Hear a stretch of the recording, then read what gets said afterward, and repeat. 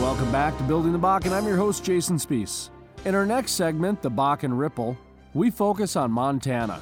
In this segment, we talk with the CEO of G2It, Brian Siebel, President of Montana Rigmats, Travis Jordan, and the CEO of Mirror Image Environmental Solutions, Tyson Olson. And this is Brian Siebel of G2It. Brian Siebel at G2It. And you guys are out of Montana, is that Correct, right. We're headquartered in Billings. Talk a little bit about the genesis of G2It. Right, we're a service and technology provider. We started in 2011 with just an idea. There are three of us that founded the company, all engineers. Started out with an idea to try to address the issue of flaring in the Williston Basin and the Bakken. We've been on the ground in the Williston since 2012, since the summer of 2012, and we're out there right now. We're growing our business. We're getting more and more systems out there and really starting to work to address the flaring issues as far as remote capture technology goes. That's what our specialty is.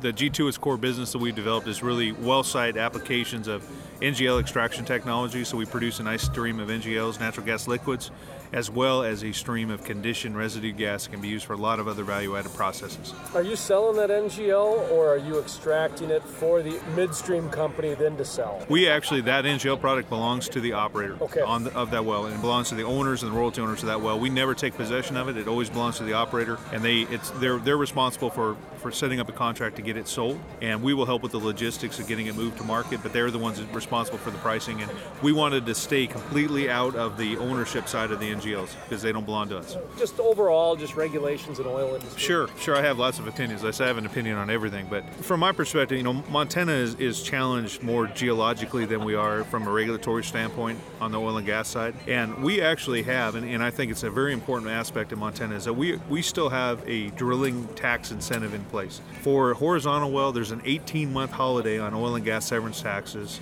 for that horizontal well that North Dakota doesn't have. So if an operator moves into Montana and drills a Bakken well, he's got 18 months of tax-free production. It's caused a lot of controversy, but we've been able to keep that in the legislature, keep it from being repealed, because explaining to the legislators that Montana is challenged. We are the Bakken. We're coming out of the depot center of the basin. There's more water production. The economics are more challenging, and the oil rates are lower. So we need to incentivize operators, and that really goes to the theme, Jason, of what my stance is on regulators. Is they need to be there. They need to enforce the rules that are in place. I do not want, even as a service provider of an environmental service, I do not want to see mandates. That's the last thing that I want to see is operators mandated to use us.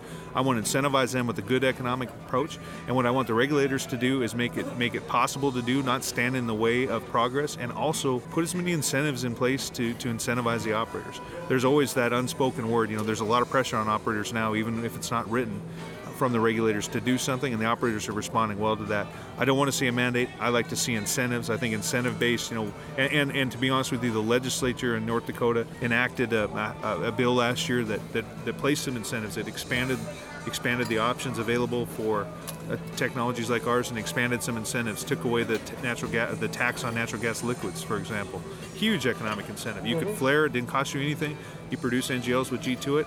All of a sudden, you were paying severance taxes on those NGLs when you could have flared it and not paid any taxes. Now you don't pay severance taxes on those NGLs. Helps our economics, helps the operators' economics.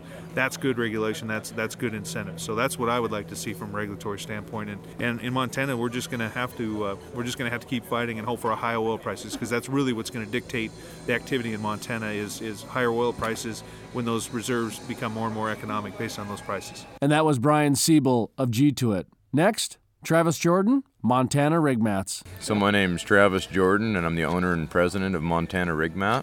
And how long you been doing business in the Bakken? We've been here a little over 2 years now. How did you start out?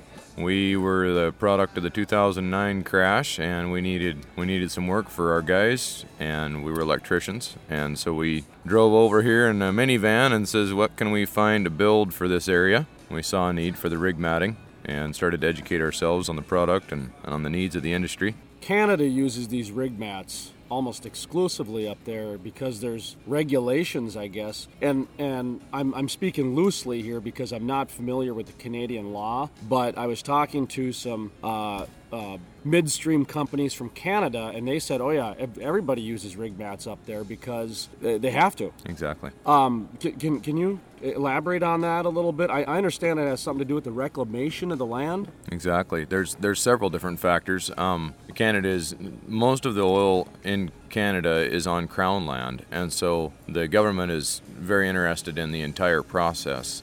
And so they have deemed that it's to their best interest in saving money and in saving the environment to reclaim that land and leave as little footprint behind when they're done drilling as possible. So often they'll mandate, just like North Dakota is doing, the pipelines be installed prior to the well being coming online, different things. When those pipelines are there, the need for that big pad to be in there and pulling trucks in there every day to haul that oil off is not nearly as acute. And so they'll go in and they'll mat the entire location first, put down a liner and mat the location. That preserves the native flora and fauna. And then when they're done with the product, with the location, they remove the matting, remove the liner. Your native rootstocks are still there. Your reclamation becomes very easy and much more intuitive because you aren't having to find these rare different plants to replant there that were native to the area. Then they'll come in and rock just the area around the wellhead itself for the 40-year life of that well. So it leaves a much smaller footprint. That land it's already reclaimed instead of having to spend money on reclamation. And it gives them the opportunity then to have that be arable farmland or whatever environmental use it was originally there for. I was talking to some wildlife lobbyists, talking to several other outdoor enthusiasts at a convention recently, and it got me thinking a little bit about when I toured an oil rig, and these rig mats were not there, but there was a rock. Mm-hmm. And it got me thinking about what the wildlife people were talking about these rocks on these drill sites, and with your product, with these rig mats, for example.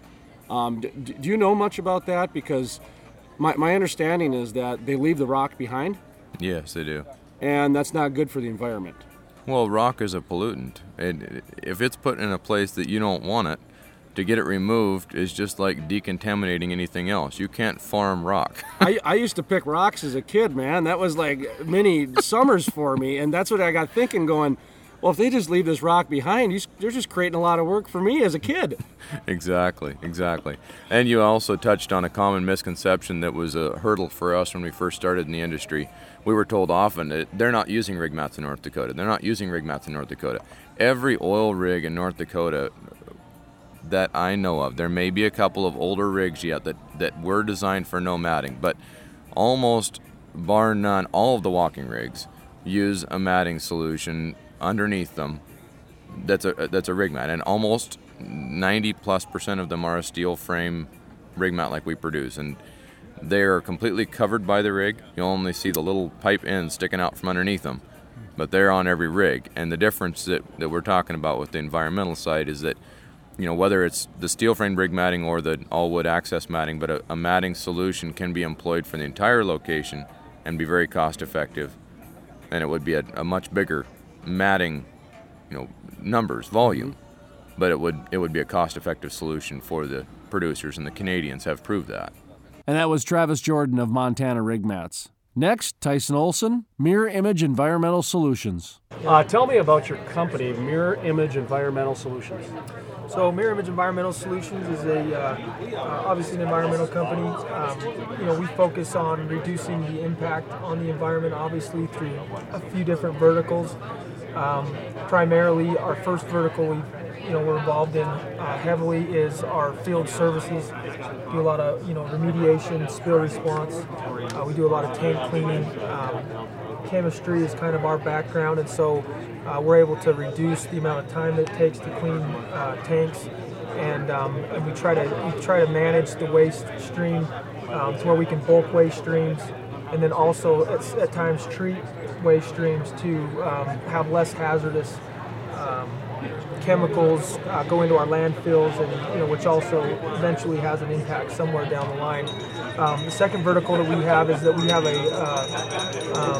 lubrication product or lineup of products.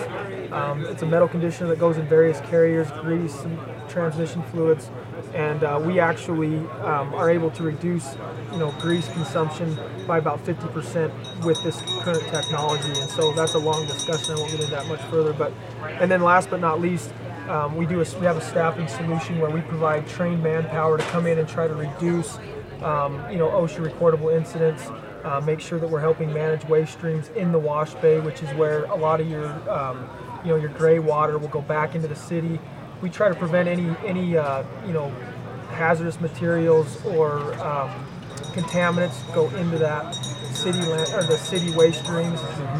So we try to prevent all those things from happening. We try to help our customers as a solutions provider.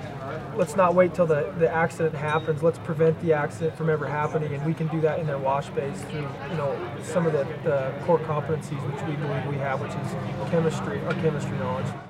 Are you seeing people move in as opposed to moving out to North Dakota or moving, that sort of thing? Is 6 hours away is close enough to... Yeah, I mean, let's face it. I mean, North Dakota is not the most glamorous place on the planet. I mean, it is nice, and there's a lot of great local people.